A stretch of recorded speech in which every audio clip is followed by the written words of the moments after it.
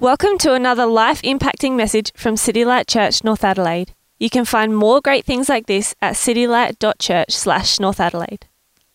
Okay, we're in the Word. We're in Acts today. So if you would like to grab your Bibles and head to Acts 2, we'll be doing the first reading from Acts 2, 42 to 47. There are NIVs at the end of most pews if you didn't bring one today. If you want to grab one of those, it's on page 1694. They devoted themselves to the apostles' teaching and to the fellowship, to the breaking of bread and to prayer. Everyone was filled with awe, and many wonders and miraculous signs were done by the apostles. All the believers were together and had everything in common. Selling their possessions and goods, they gave to anyone as he had need. Every day they continued to meet together in the temple courts.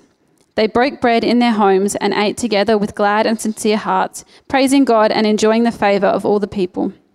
And the Lord added to their number daily those who were being saved. Next, we're heading to Acts 20, verses 17 to 38. So Acts 20.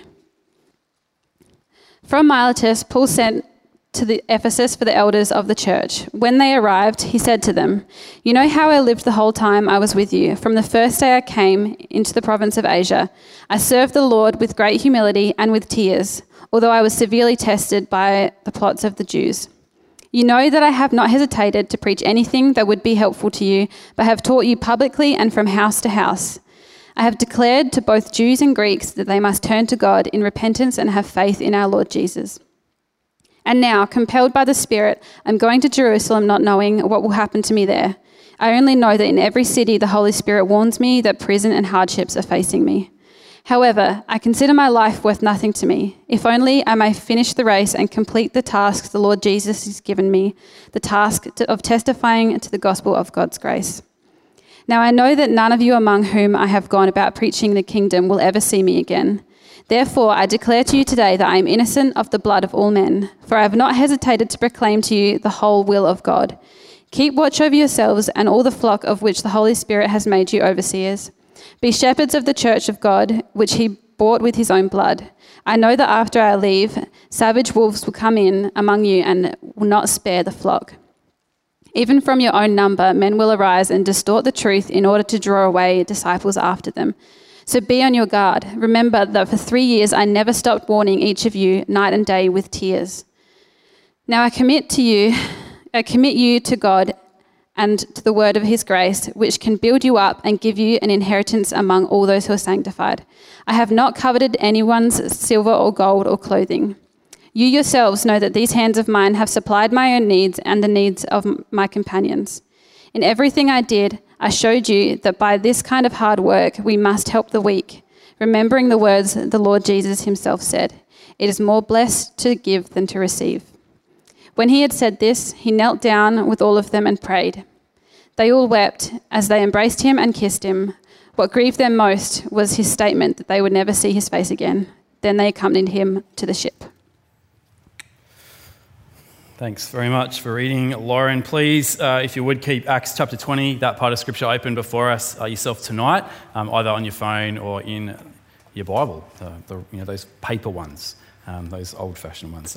We are in the book of Acts. We've been back in for about a week now, and if you're sort of new to us, new to City Light Church North Adelaide, the way we roll around here is we usually pick books of the Bible, letters of Scripture, and sort of work our way systematically through them, listening to what God has to say and applying what He has said often in ancient times, and work out what was he saying then, and then how does it apply to us today. That's how we roll. And this is our third section in the book of Acts. We started in the book of Acts, feels like a long time ago, where we sort of went from chapter 1 through to 12. We then did 13 to sort of 19. We're back in for the last section as of this next 7 weeks. So you've sort of picked a relatively good time. We're sort of week 2 of this last section. So Acts 20 and verse 17 and onwards. I'm going to pray, and then we'll get into the word tonight. Let's pray together. Loving Heavenly Father, we are weak, Lord, but you are strong. Lord, we are weak. We often struggle to comprehend you. Father, we often struggle to comprehend and grasp that which we know already about you. Lord, we struggle to love you. We struggle to love other people. And so, Lord, we thank you tonight that you are the God who is all sufficient and the God who in Christ has given us everything we need for salvation and for life and for godliness. Lord, thank you that you speak to us. And Lord, we pray that one more time, Father, tonight you would speak to us by your word through your Spirit and produce in us more Christ-likeness, we pray. Strengthen us, Lord, perhaps to face the sin in our hearts and our lives tonight. Father, to throw ourselves upon you afresh. We pray that, Lord, you would help us to run to the Lord Jesus tonight, perhaps in repentance and faith.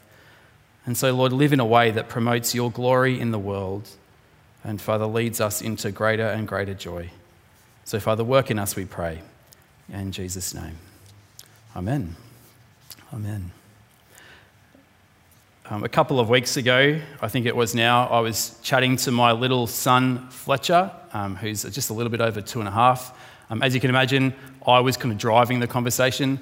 He's working on his words and stuff. He's not that proficient, but we're chatting about various things. And I said to Fletcher, "Hey, I've got a really good idea, Fletcher." And he has this habit of going, "Huh?" Like that, about everything. I'm like, "Hey, you don't say huh, you say pardon," or "I don't understand, Dad." So he goes, "I don't understand, Dad." Anyway, so I said, "I've got a really good idea." And he goes, "Huh?" Anyway, we're chatting away. And I said, "Here's my idea." And he looks at me. I said, "What I think we should do from now on is that your really stinky nappies don't come to me, go to your mum." You can imagine he goes, "Huh?" And I said, like seriously, when you do a really, like a number 2, go and see your mum, don't come to me. And he kind of looks at me, didn't really say anything. But then I've noticed over the last couple of weeks, right, he's taken on the idea and he's run with it. So more and more, he's running over to his mum, sort of going, "Mum," pointing, I don't even know what happens anymore, Anyway, this morning, right, I'm sitting in the kitchen and Adele goes, "Something's going on around here." And I said, "What do you mean?" She goes, "Like the last 2 weeks, every time Fletcher does number 2, he comes to me to get him changed. What's going on?" I said, "I gave him that idea." Anyway, what we teach our kids, what we teach one another matters, right? Ideas matter and ideas have consequences. There was my idea. Mum can change all your number 2s. He's run with it and it's been fantastic. Ideas have consequences. Tonight we're in Acts chapter 20, where the Apostle Paul calls together a bunch of elders, a whole big group of leaders of all the churches in this place called Asia Minor, includes Turkey, modern-day Turkey today. And he basically says to them, watch your teaching, watch what you teach other people. Because what you teach them will actually have consequences in real life.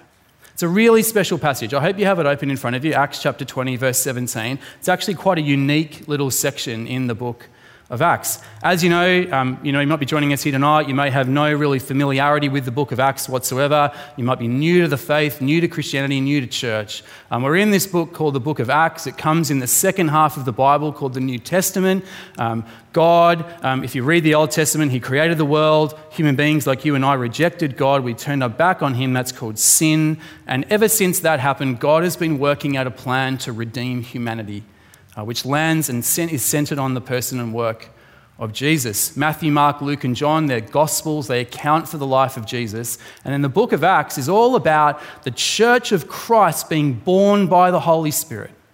And the church of Christ kind of exploding onto the world scene and transforming lives and transforming cities and peoples, etc. And it continues to do it today. But the book of Acts is really accounts for the first 30 years of the explosion of the church since the Lord Jesus died, rose again and ascended to the right hand of God. As the Christian church, this movement has burst out. It began in a place called Jerusalem. It then went a little bit out into Judea, then into Samaria, then sort of a bit up into Syria, turned left and headed for Asia Minor, but it got there via a quick jump onto the island of Crete and then via Greece. And then soon it's going to land in Rome. It's a global expansion. It's really exciting. It's been fast-paced all the time, lots of interesting things happening. And then Acts 20 is kind of totally different. It slows down. And we kind of find ourselves in this little kind of coastal zone called Miletus. It's kind of the pace slows down. In this little town, the Apostle Paul, the great Apostle Paul, calls to himself all the leaders of the churches in Ephesus, which probably means the whole of the western part of Asia Minor, including places like Ephesus and Laodicea and Colossae and places like that.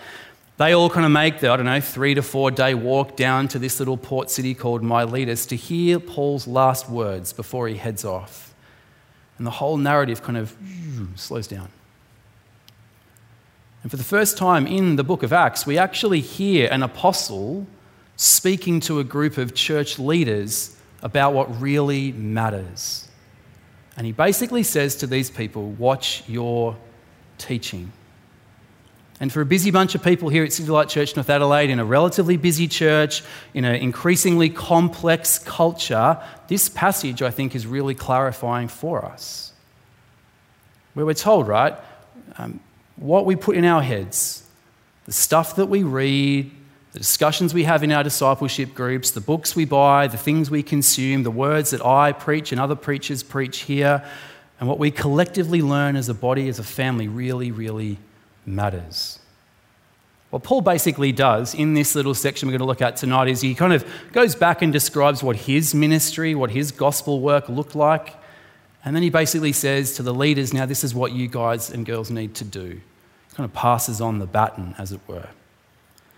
That's what we're going to do tonight, really. We're going to look at two things. What was Paul's ministry like, and what does it look like for a leader or an elder in a church to do ministry today? Now, you might be sitting there going, why did I come to church tonight if it's all about being a leader and elder in the church? I'm none of those things. Well, one day you might be. There's one reason to listen. The other thing is one day you might be in a position where you're in a church and you go, actually, we've got to find a new leader for our church. What are we going to look for in a leader of a church? That might be a reason to listen. But we've got lots of leaders in our church. It's not just me as lead pastor or our elder candidates, but we have leaders of a variety of ministry, prayer ministry, food ministry, kids ministry. We've commissioned him tonight. Lots of ministries. These leadership issues kind of apply. So that's what we're looking at. So we're going to look at firstly Paul's ministry. What did it look like for the Apostle Paul to do ministry? Well, let me say, if the Apostle Paul had a business card, right, and on the business card, this is, it sort of told him what was he going to do. It would say that, sufferer and teacher. That's it. What do apostles do? They suffer and they teach. And everyone's here going, wow, that's what I want to do. That'd be a great job. But it's all the way through this text, actually. If you have a look with me, verse 18 and following, let's look at the subject, the themes here of suffering. When they arrived, he said to them, you know how I lived the whole time I was with you, from the first day I came into the province of Asia, that's Turkey. I served the Lord with great humility, that's loneliness, other person-centeredness, with tears, with emotion, and in the midst of severe testing by the plots of my Jewish opponents. Come down to the next paragraph, verse 22. More themes of suffering. And now, Paul says, compelled by the Spirit, I'm going to Jerusalem, not knowing what will happen to me there. I only know that in every city the Holy Spirit warns me that prison and hardships are facing me. And we know, right, what Paul didn't know, that he ultimately would end up in prison in Rome, and he would face Emperor Nero, who has a reputation of being one of the most savage emperors in all of Roman history. Didn't go well, ultimately, for Paul. Actually, in all of Paul's letters, right, he often speaks about his sufferings for Christ in service of God's people. And he doesn't write about his sufferings to go, oh, please care for me. I could do with some food. I could do with some love, a bit of, TLC. He doesn't write it. He's not whinging about it. He's just literally saying, this is what it looked like for me to be a worker for the gospel. So 2 Corinthians 11 is a great text where he kind of summarizes it all. Listen to this. This is like a summary of Paul's suffering. I have labored and toiled and have often gone without sleep. I have known hunger and thirst and have often gone without food. I've been cold and naked. Besides everything else, I face daily the pressures of my concern for all the churches. Who is weak and I do not feel weak? Who is led into sin and I do not inwardly burn? I've been a minister for a while, right? I've never gone hungry. I've been thirsty, but not like to the point of dehydration. I've lost sleep over you guys, for sure. But that's quite amazing suffering, right? You see, gospel ministry is as much about pain as it is about progress. In gospel ministry, pain and progress actually, I think, go together always. There is no real deep progress without pain. It can be hard. And for most church leaders in the world, most pastors in the world, they're doing their job pretty much solo. Leading churches around the world on their own. They are teaching a message that most of the world doesn't believe, often doesn't even care about. They're caring for the souls of people, day in, day out. It's hard. Now, I'm not saying this right. You're hearing, is Simon actually is this a plea for help from Jacko from the front? It's not a plea for help. That's not what I'm saying. I actually admit that I think I have more joy in ministry here than most people do around the world. But it's hard. It's not a plea for help. It's hard. Gospel ministry is hard. Pain and progress, they kind of go together. And at the end of the day, Paul's suffering and Paul's pain is not just for the sake of nothing. It's actually connected deeply to what he's actually on about. It's deeply connected to teaching. For Paul has a message. So the business card, sufferer and teacher. So Paul is suffering for the sake of the message that he wants to get out to the churches and to the world around him. Listen to these verses as we read them out and think about, you'll see the words about conveying and proclaiming and sharing a message. So chapter 19, verse 20.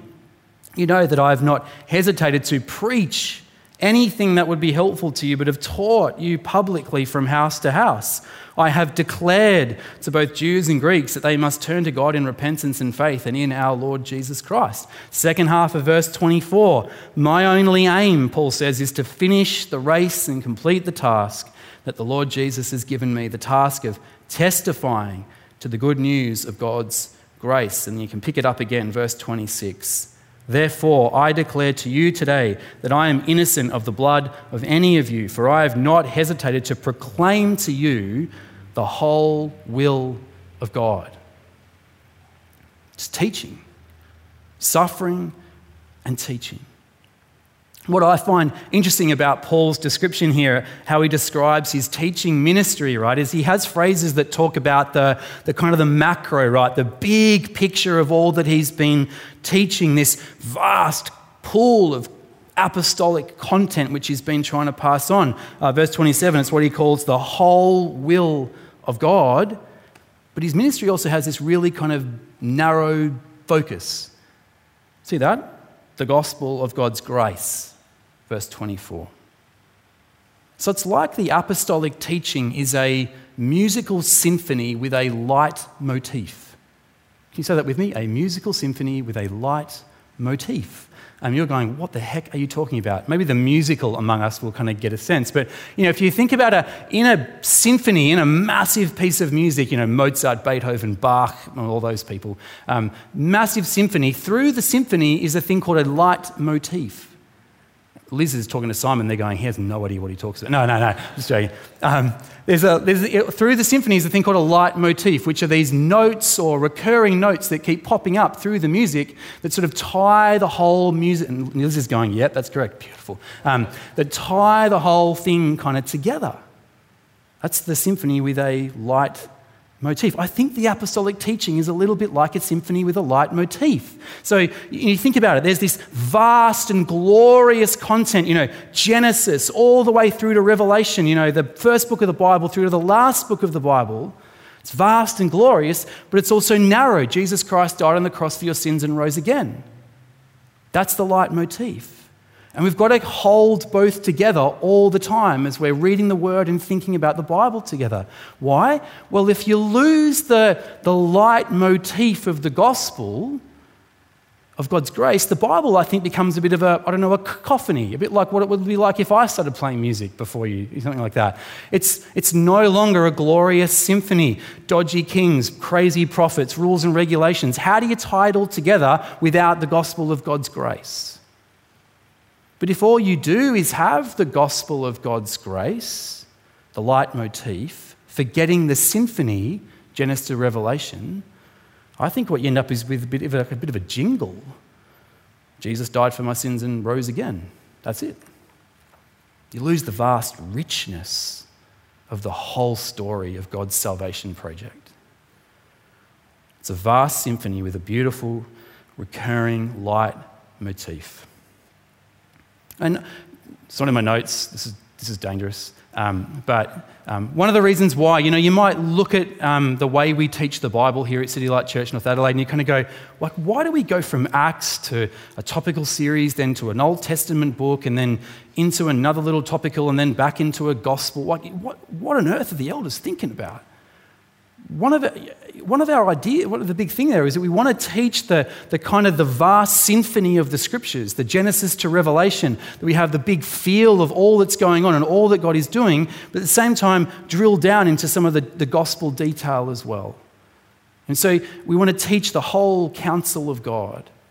And so that's why this year we'll be, in the book of Acts until a few weeks before Easter, then charging through Mark's gospel into Easter, landing on Easter Sunday in Mark chapter 16, then working our way through the 10 commandments for, you guessed it, 10 weeks after that, and then into a topical series mid-year, diving into the book of Galatians later, and so on and so forth. We want to be teaching and feeding on the whole counsel of God, Genesis to Revelation, with the leitmotif always kind of coming through, binding it all together.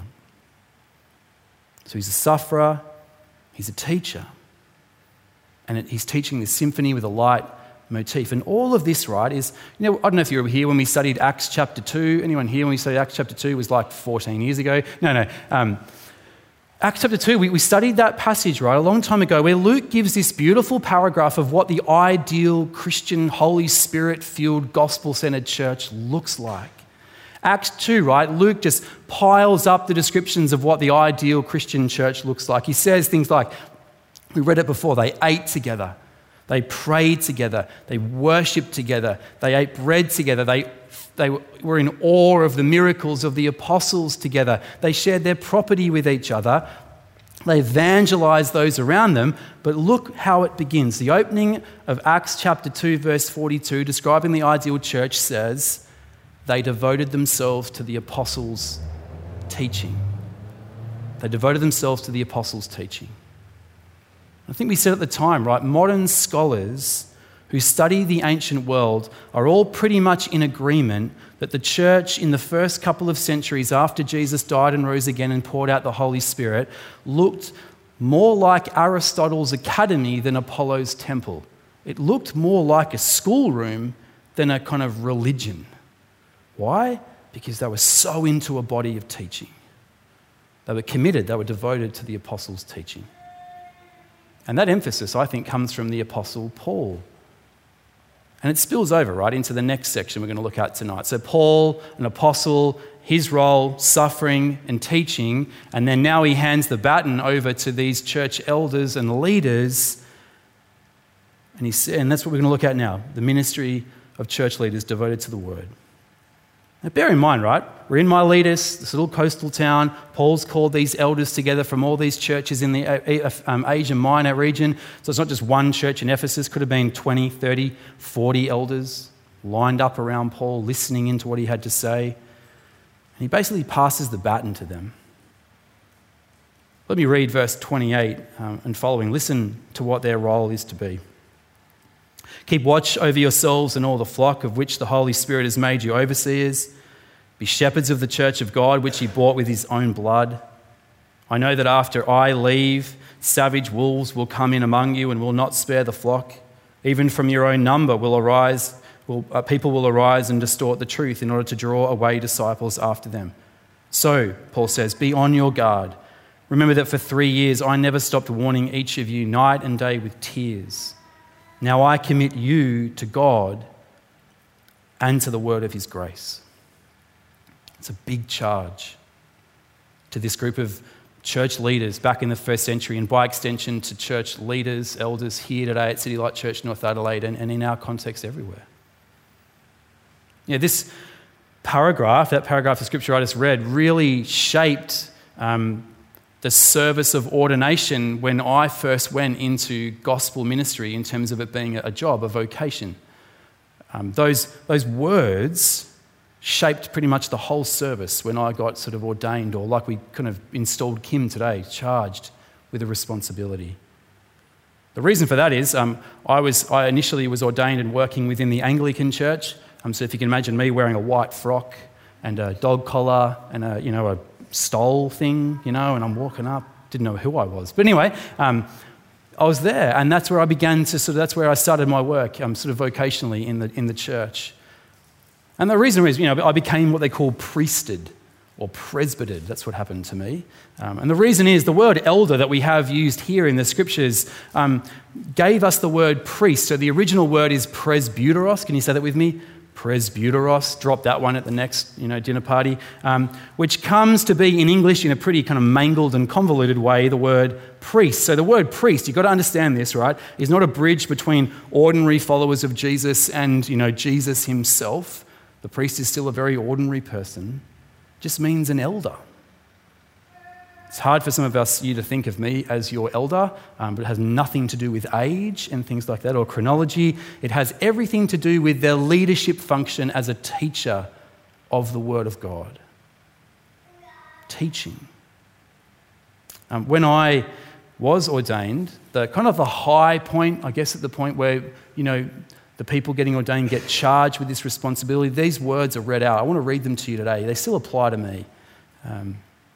The senior person, the bishop, would say, I exhort you in the name of our Lord Jesus Christ that you remember the dignity of the high office and charge to which you are called. That is to say, to be messengers, watchmen, stewards of the Lord, to teach and forewarn, feed and provide for the Lord's family, to seek for Christ's sheep who are scattered abroad, and for his children who are surrounded by temptation in this world, that they may be saved through Christ forever. Have always, therefore, upon your mind how great a treasure is committed to your charge, for they are the sheep of Christ, who he bought with his death, and for whom he shed his blood. Do you hear the echoes of Acts chapter 20 through that charge? Hear the references to the church that Christ bought with his blood, the references to shepherding, the reference to teaching. It all comes from Acts chapter 20. And the word shepherd, by the way, that's used here in verse 28 in our passage, be shepherds of the church of God, is actually the word that gave us the title pastor, or the word pastor. So elder gave us the word priest, shepherd gave us the word pastor. It's interesting though, right? Because the way we often use the phrase pastoral care, right, is often very different to the way the New Testament uses the phrase kind of pastoral care. Usually we think of pastoral care as kind of the social caring for people's emotional and physical needs and so on, an absolutely vital ministry. But the New Testament calls it something else. In the New Testament, pastoring or shepherding is entirely about guiding people to the truth and protecting people from the wolves. A shepherd, a pastor, the primary role is to guide people to the truth and to protect people from wolves. Verse 28, keep watch over yourselves and all the flock of which the Holy Spirit has made you overseers. Be shepherds of the church of God, which he brought with his own blood. I know that after I leave, savage wolves will come in among you and not spare the flock. Even from your own number, women will arise and distort the truth in order to draw away disciples after them. So be on your guard. It's all about teaching. Even the caveat, right, in the next paragraph about money is related to this emphasis on teaching, because teachers in the ancient world, first century ancient world, whether you're a teacher of poetry, of rhetoric, or a teacher of grammar, you could make tons of money out of it, right? Like if you're a teacher of these things, you could make squillions. So what you would do is, right, you'd gain individuals. So I'd go over to Renee and say, hey, Renee, I'm a great rhetorician. You want to learn rhetoric? And she'd say, yes, Simon, I want to learn rhetoric, whatever that is. And then she'd say, and I'd say, look, I charge $100 an hour. And she's like, oh, that sounds pretty good. Great. We'd sign a contract. And then Nick, I'd go over to Nick and say, hey, Nick, I'm a teacher of rhetoric. Do you want to learn rhetoric? And you'd say, yes. And then I'd say, look, what do I charge? I charge I charge $200 an hour. Are you okay with that? Yeah. You'd never know that I'm charging you 100 and you 200. So I'd be like making squillions. It was a dodgy system. But there was potential to do that. Paul could have done that. It would have been expected the Apostle Paul would have made lots of money out of his role as this apostle, this teacher. But look what he says in verse 33. Not for an apostle, not for an elder. I have not coveted anyone's silver or gold or clothing. You yourselves know that these hands of mine have supplied my own needs and the needs of my companions. In everything I did, I showed you that by this kind of hard work, we must help the weak, remembering the words of the Lord Jesus himself, who said, it is more blessed to give than to receive. By the way, that's just a little piece of like stray oral tradition. It doesn't appear in any of the Gospels. Obviously, Luke and Paul knew sayings of Jesus that we don't have in the Gospels.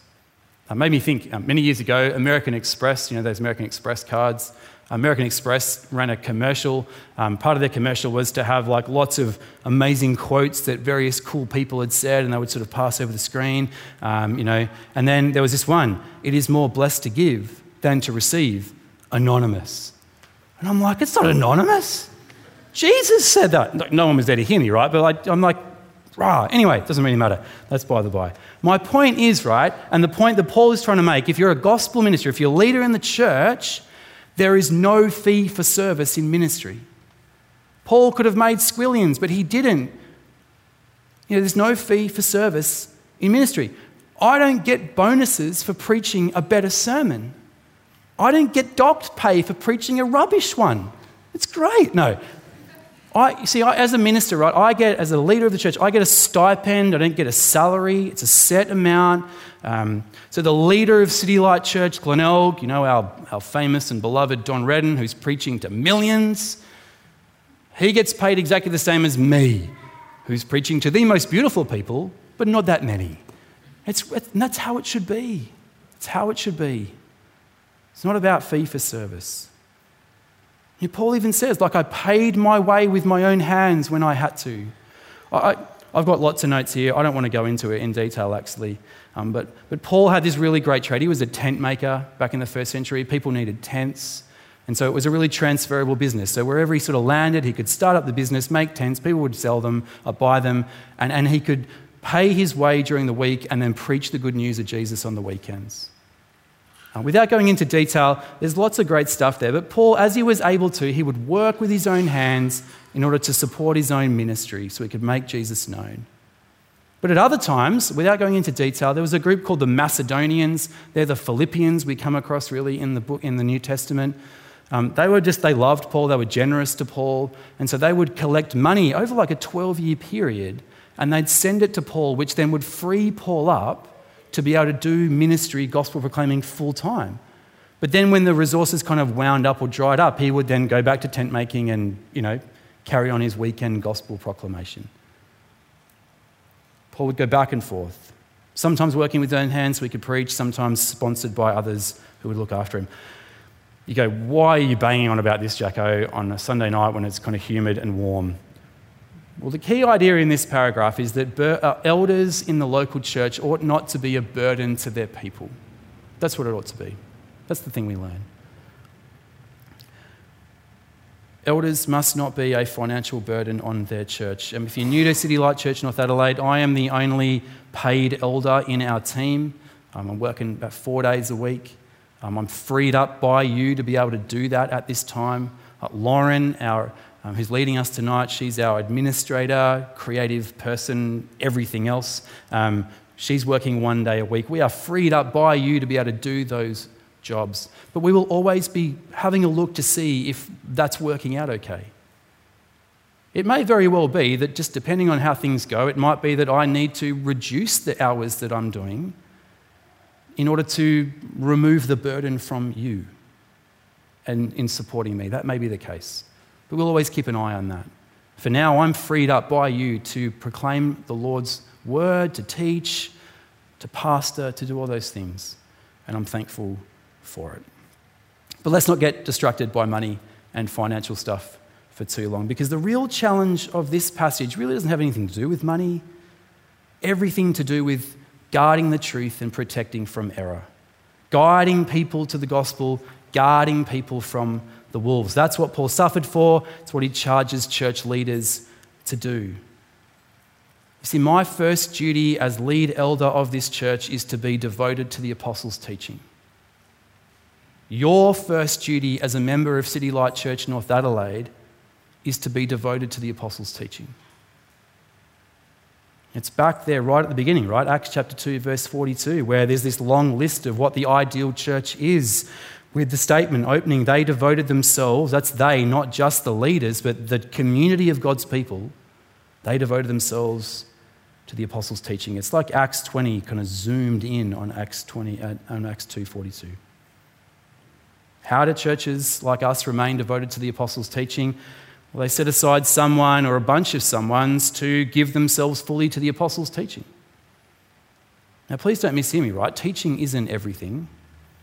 Teaching isn't even the most important thing in our church. What I am saying is that teaching is logically the first thing because it shapes everything. Because what you think is true shapes what you do.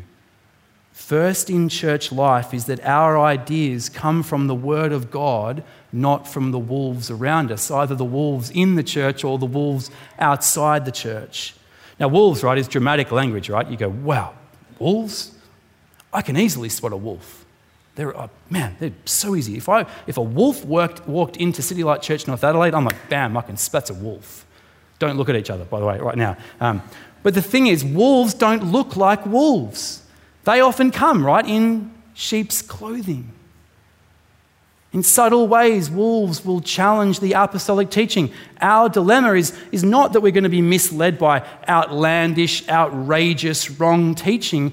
I think our struggle is that we'll kind of adjust the apostles' teaching so that we can sort of fit in, not make waves, commending the values of society while in a million tiny ways compromising the truth.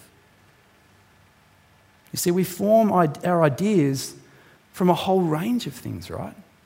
The apostles' teaching, Netflix, Stan, the Disney Channel, Facebook, Twitter, you name it. All of those things form what we think is true and how we then act and behave. And the thing, I don't know, I've been thinking about my own life, right? Sometimes I watch these things and I just sit there completely uncritical about what I'm watching and just take it all in. You know, we sometimes give as much airtime to Netflix and to Facebook and to Twitter as we do the apostles' teaching, don't we? Some of us here listen to Netflix and Stan and Disney Channel more than the New Testament, for sure. Some of us read Facebook and Twitter more than we read the Bible. And so something happens when that happens over time. We become uncritical,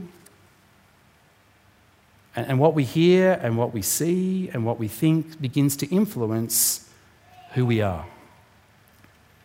And so the temptation becomes, right, to adjust the apostolic teaching into our culture and conform it with the culture around us, to gain approval, to fit in. You see, Jesus said, right, I am the way, the truth, and the life. No one comes to the Father except through me. Jesus said that.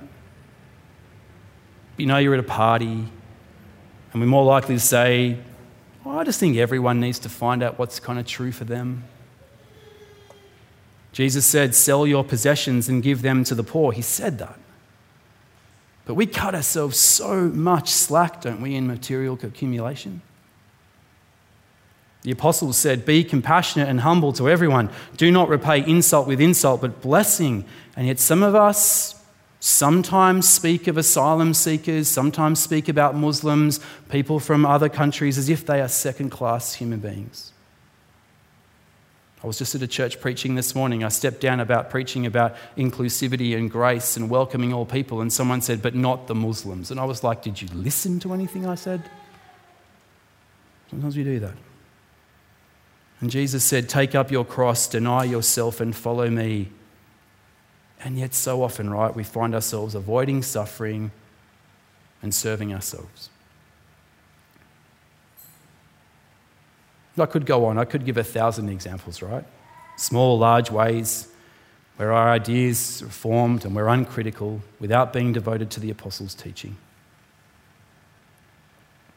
And whilst Acts 20, right? Acts 20 is not asking us to be like fundamentalist Christians. I actually think Acts 20 is asking us all to be faithful Christians. And yet I think because we're so often scared about being labelled fundamentalists, we run a mile past being faithful. We just fit in. So brothers and sisters in Christ, as a result of studying this passage and thinking it through, I stand before you today. Stand before you today as your brother in Christ, as your lead pastor, recommitted to my role as lead elder, to be a shepherd, to guard the truth, to protect from error, to teach, to warn, for the sake of you all, because you are Christ's precious possession, for which he shed his blood. I stand before you today recommitted to being devoted to the apostles' teaching. But you know what? It's really only going to work if we are together devoted to the apostles' teaching. So let me leave you with this wonderful quote from the great D.L. Moody. When the church, the pulpit, and the pew get united and God's people are all of one mind, Christianity is like a red-hot ball rolling over the earth, and all the hosts of death and hell cannot stand before it. Let's pray. Let's pray. Our Father, will you please give us wisdom? Lord, give us clarity of thought and responsive hearts. Lord, that we might be more critical of the messages we hear both inside and outside the church. Father, that together we would be your people, your flock, Lord, who follow your voice. For you, Lord, ultimately are our good shepherd. And so, Lord, this night we recommit ourselves to you and to your precious word. And we do this for Christ's sake. And all God's people said, Amen. Amen. Thank you for listening to audio from City Light Church, North Adelaide. We hope you found it helpful, and we'd love for you to share this message with others. For more great content, more information about City Light Church, or to donate to the work of City Light Church North Adelaide, visit us at citylight.church/North Adelaide.